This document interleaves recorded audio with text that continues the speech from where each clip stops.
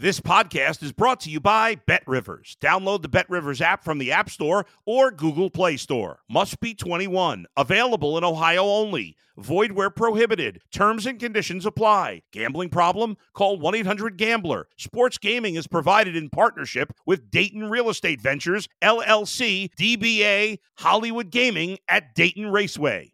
If you're a tennis fan, you'll love Betting Weekly Game Bet Match on the BetRivers Network. Whether you're a bettor or just love tennis, you'll enjoy the in-depth analysis each week of the tennis calendar. Subscribe to Game Bet Match today from your favorite podcast provider. You're listening to the Danny Mac Podcast on the BetRivers Network. 2 more tilts and then week 14 is in the book. Are you having a prosperous weekend in the NFL, or are you scratching your head like a lot of these NFL coaches wondering, how in the F do you pull this thing out of your backside with just 4 weeks remaining in the season? That's where I am. I am laying off tonight. I'll tell you in a little bit what I believe to be the play of the year. And it has nothing to do with Giants, Packers tonight or Dolphins and Titans. Miami laying 14 in that one. Thanks for joining me on the Danny Mac Podcast as I celebrate tongue-in-cheek, I suppose, to a very large degree, the Bears' back-to-back wins. They beat the Lions yesterday convincingly at Soldier Field. And for the first time this season, they did it. They posted a victory. Well, you could say the Commanders' victory was convincing as well. They did it without having to white-knuckle it for you down the stretch of the game. The Lions didn't score in the second half. The Bears go the length of the field on their opening drive. They get the touchdown. They force the punt. They add 3 more. The Bears are out of the gate rolling. And I said to my son's girlfriend, Ashley, just wait. It's very, very early. The Bears will do Bears things. I hate that expression. And sure enough, they did, and the Lions were able to get right back in it. And I expected them, and I laid the 3. I took Detroit yesterday. I expected Detroit to come back in the second half, but that was not the case because the Bears' defense was terrific. Montez Sweat, your table, you know how it goes, is ready, sir. And Tremaine Edmonds making a difference again yesterday. It's turning out, as the season has evolved, the free agent acquisitions of Edmonds and TJ Edwards were good ones for Ryan Poles. It took them a while to get going and bust a grape in this Bears defense, but over the last 6 or 7 weeks, they've done that. I'll get to the $64,000 question in just a little bit, but another salute to a member of the Bears defense yesterday as the Monsters of the Midway improved their record to 5-8 with that win. Jalen Johnson, another interception. This is what you do to earn $20 million. You catch the freaking football when it's thrown to you. There have been so many misses for number 33, and I'd love to see him be a great corner. I don't think he's there yet. I don't think he makes enough big plays. He doesn't get enough turnovers, but he's caught the ball more often than not of late.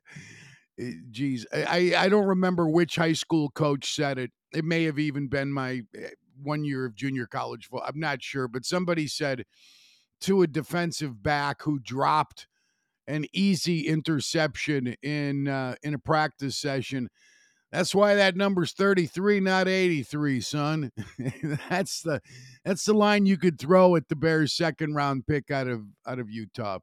But yesterday he caught the ball, and the Bears forced turnovers, and Detroit didn't. And the Bears won the game.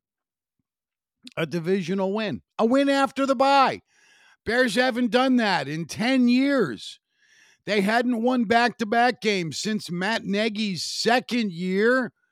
How about that? How about DJ Moore getting the Bears on the board early with a nice touchdown run?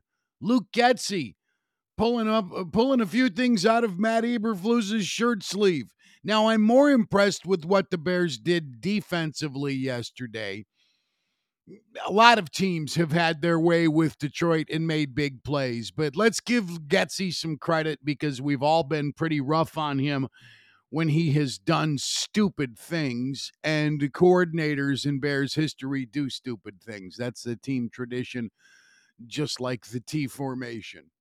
Whether it was John Shoup or Pep Hamilton or Mike Martz, Mike Tice, it doesn't matter. A lot of dumb things have come out of Bears offensive coordinators' game plans through the years, but they make enough big plays yesterday. DJ Moore effective. Cole Kmet, again, very effective. And Fields didn't turn it over. His numbers were not all world, but he didn't turn it over.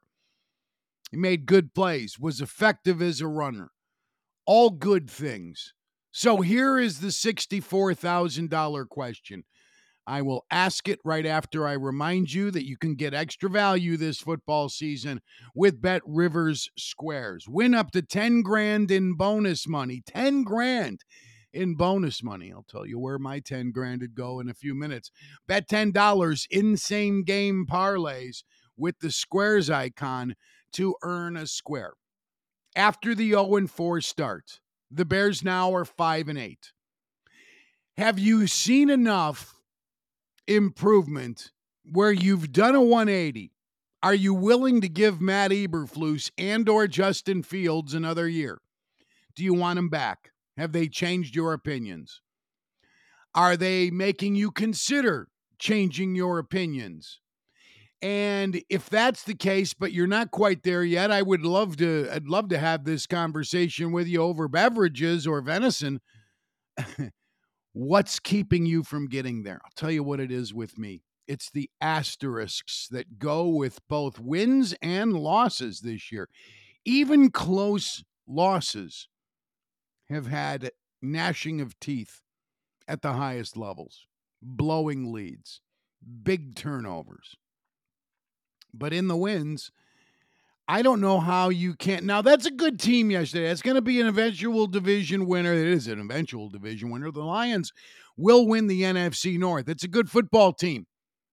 They deserve to be the preseason prohibitive favorite in the North, and I didn't think they did at the time. But I've been proven wrong. They're not a great football team by any stretch. They give up way too much on defense. They don't get enough quarterback pressures. Well, maybe enough pressures, because that's the big buzzword now when fan bases accept the fact their pass rusher isn't getting there enough to make a big enough difference if they want to defend the guy. Well, look at all the pressures he's getting. And look at now how that's freeing up guys on the other. Well, that's not why you get paid $25 million, though. You get paid that kind of money to go Myles Garrett on the opponent. And boy, did he do that impressively yesterday, doing his Myles Garrett routine, and he'll do it against the Bears this week. I do suspect Cleveland is a 3-point favorite at home against the Bears in Week 15. How do you not put an asterisk on the win over the Raiders earlier in the year? The Raiders were in free fall. Their effort in that game was pathetic. They had body language in the second quarter exemplary of a loser. And I try not to read too much into BL, but I don't know how you couldn't watch that performance. And Brian Hoyer was their quarterback. It was before they'd moved away from Garoppolo and on to Aiden O'Connell. They decided to let the Purdue rookie wait just a little bit, and Hoyer shit the bed terribly against the Bears. He was awful. The Raiders didn't play hard at all.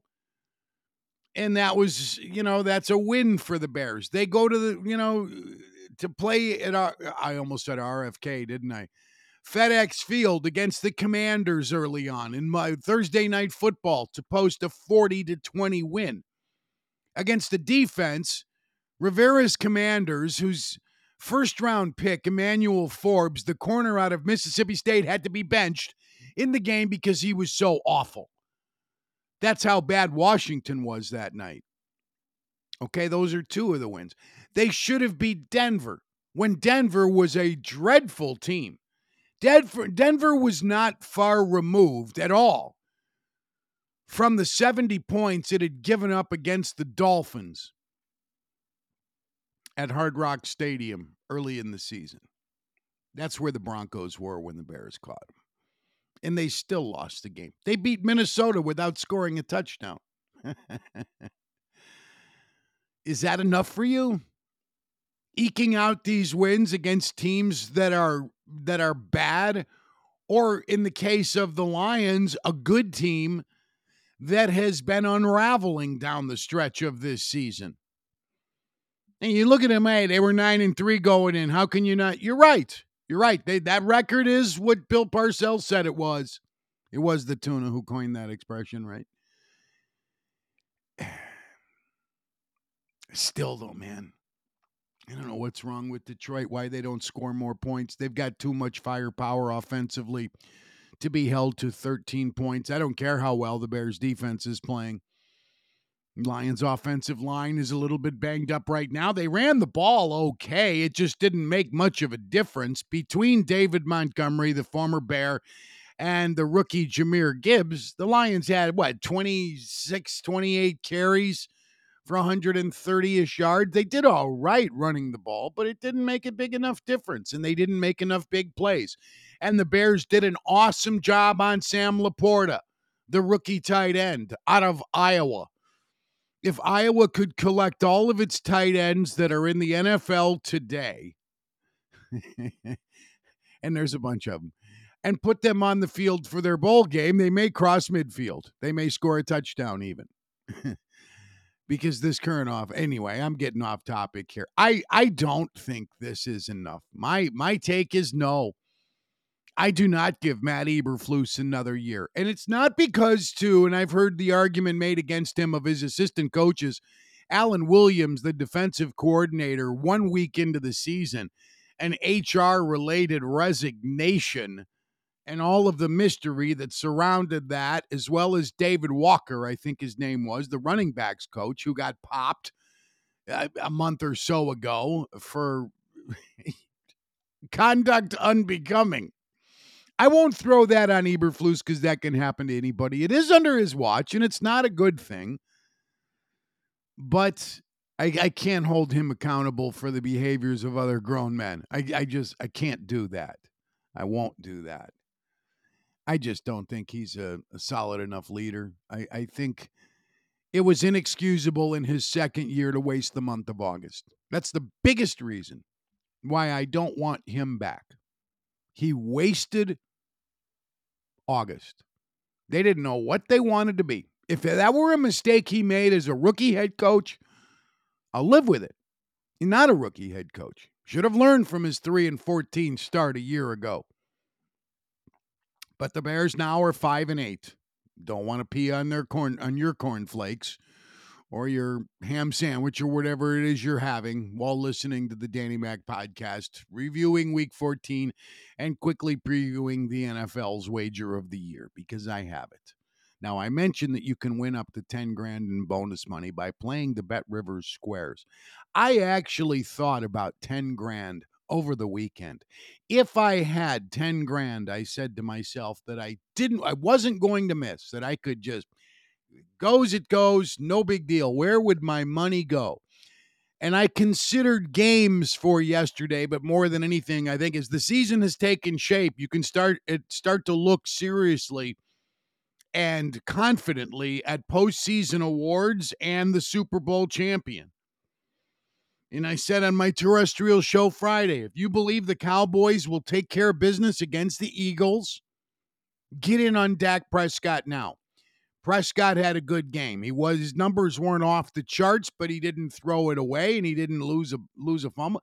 He took care of the football, and the Cowboys trounced the Eagles. Now, Dallas is going to have to go on the road once we get to the postseason. Likely, the Cowboys will not have the benefit of playing at home in Jerry World, but they're coming into the playoff stretch strong, whereas the Eagles are limping and having a lot of self-doubt, and Jalen Hurts is now out of the conversation for league MVP. Patrick Mahomes out of the conversation. What's going on with these Chiefs? Man, oh man, you tell me.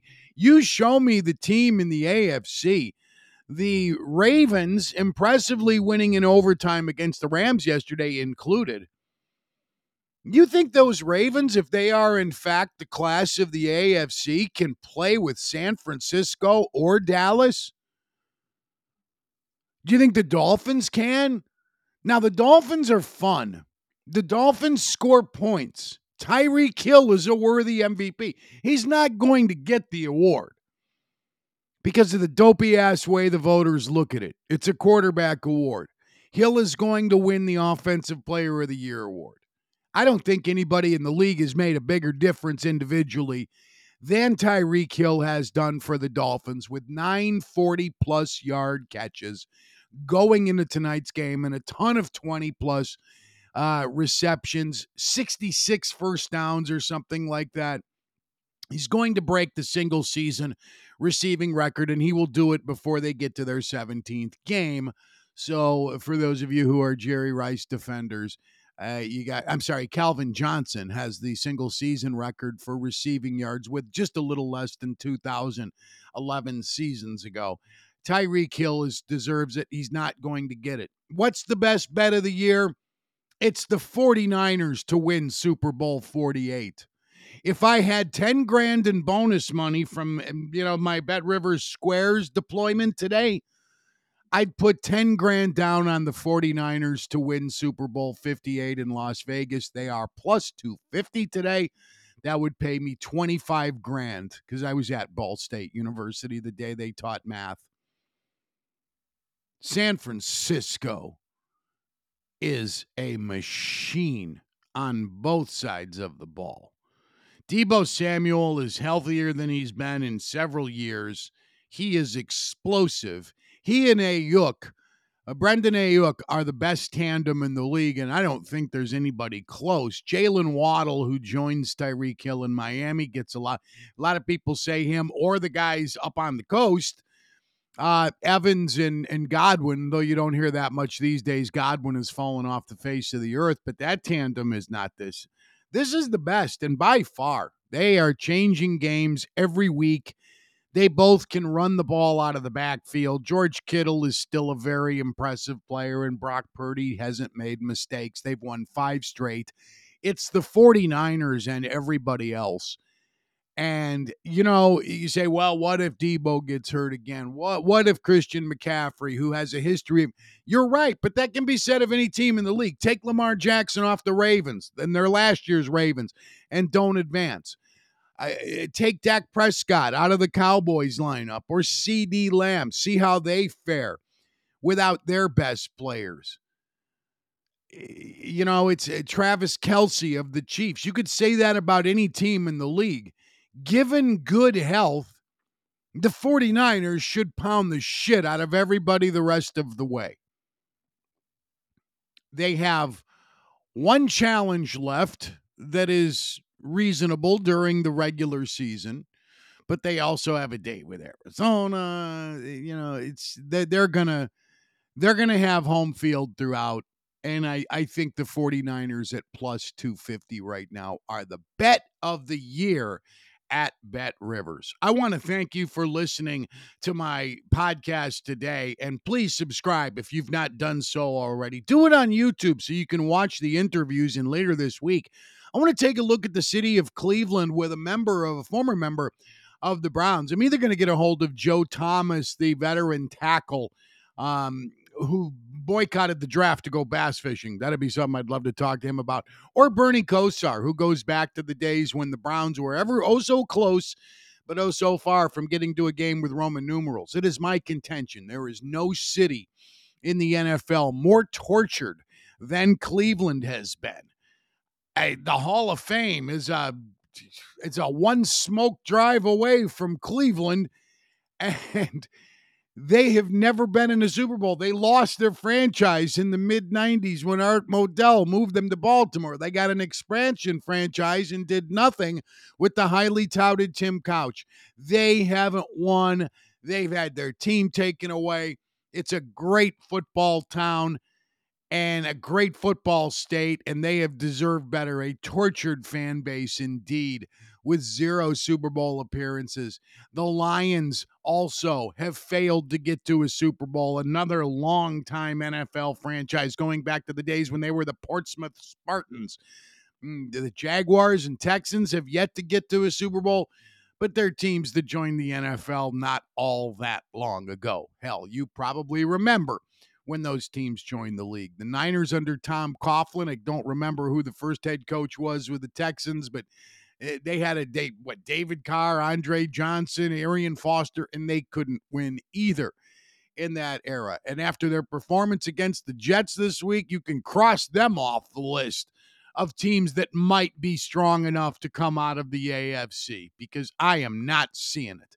Thanking Adam Delavitt, who runs the Bet Rivers Podcast Network, and Sam Michael, my producer, for a job extremely well done, as always. Troy Mocker, who takes care of a lot of our research behind the scenes. Alex Pastor at social media for our social media distribution, and Randy Merkin, who handles the guest load and comes up with a ton of good ideas. Thanks for listening. Back later in the week with much, much more on the Danny Mac Podcast on the Bet Rivers Podcast Network.